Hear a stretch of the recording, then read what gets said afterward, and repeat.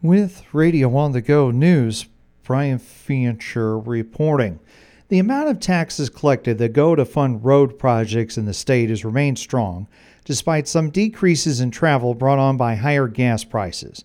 The Iowa Department of Transportation's Sean Majors says 95% of the road use tax fund comes from the fuel tax, registration fees, and taxes on the sale of new and used vehicle sales. One of the reasons we've seen a favorable numbers as far as our revenue has been our fee for new registration numbers that have come in this year so far.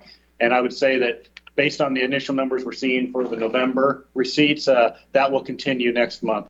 Major says the registration revenue is not as much as it was prior to COVID, but definitely higher than we anticipated given all the impacts of COVID and inflation. I guess that's one thing I have been a little surprised about that we still continue to see really good numbers for the fee for new registration. A chip shortage has cut the number of new car sales, which in turn driven up the cost of used cars, as new registration fees are based on the cost of the vehicle. That's the biggest thing as far as how we've made up that balance of not having as much inventory out there for new vehicles is those increased costs for the used vehicles. Majors made his comments in a report to the State Transportation Commission. The Hardin County Board of Supervisors this week received updates from the Mid-Iowa Community Action Organization and from the Iowa Falls Area Development Corporation. In other business, the Hardin Supervisors approved a contract for a bridge replacement project along T Avenue over Honey Creek to Peterson Contractors of Rhinebeck. 4 total bids were received, and Peterson was the lowest bidder, beating the second-place business by $90,000. This week, the Cerro Gordo County Board of Supervisors certified the cost of a special election held on September 13th for $15,447. In other business, the Cerro Gordo Supervisors authorized the board chair to sign certificates of appointment for the Deputy Recorder 1 and Deputy Recorder 2 positions going to Amy Smalley and Lindsay Mathery. The Swaledale City Council Monday will receive an update on property values.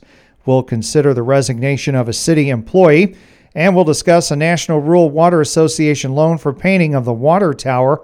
The Swaledale City Council meets Monday 6:30 p.m. at the city office. Monday, the Hampton City Council will hold a workshop meeting, and we'll discuss the properties in number 4 and number 6 First Street Northwest, and we'll discuss the audio-video plan for the council chambers. The Hampton City Council workshop meeting Monday at 6 p.m. at the Franklin County Law Enforcement Center.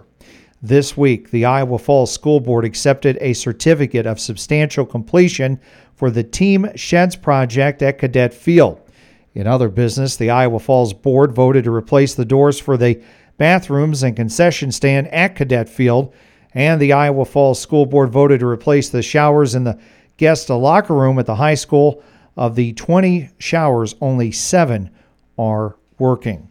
Monday, the Alden School Board will elect the board president and vice president and will consider an application to the School Budget Review Committee for the modified supplemental amount and supplemental aid for the 2023-24 Dropout Prevention Program at $101,447.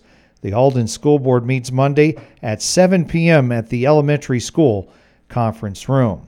And this reminder, weather-related postponements and cancellations, the road conditions, and the forecast are all available 24/7 under the Weather tab at radioonthego.com. For Radio on the Go News, Brian Fancher reporting.